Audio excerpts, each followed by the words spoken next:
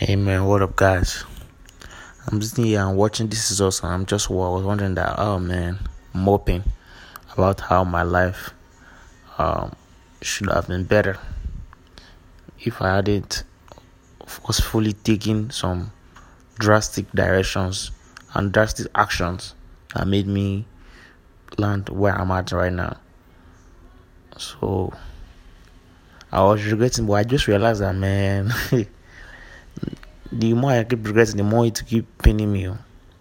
That one that just accept it and just enjoy whatever I have now, whatever I'm seeing, because I can only see what I'm seeing. I can only imagine what I'm imagining. I can't imagine what another person else is imagining. I can't see what another person is seeing. So let me just leave me to myself.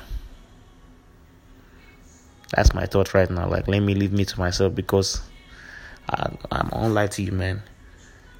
Living life thinking about what I'm thinking about how another person is living their life is really unpredictable. Like, you don't know what they're going through. So let me enjoy myself and enjoy this moment, because this moment is all I have and all I will ever have. So that's how I feel, man. And I should say extrovert.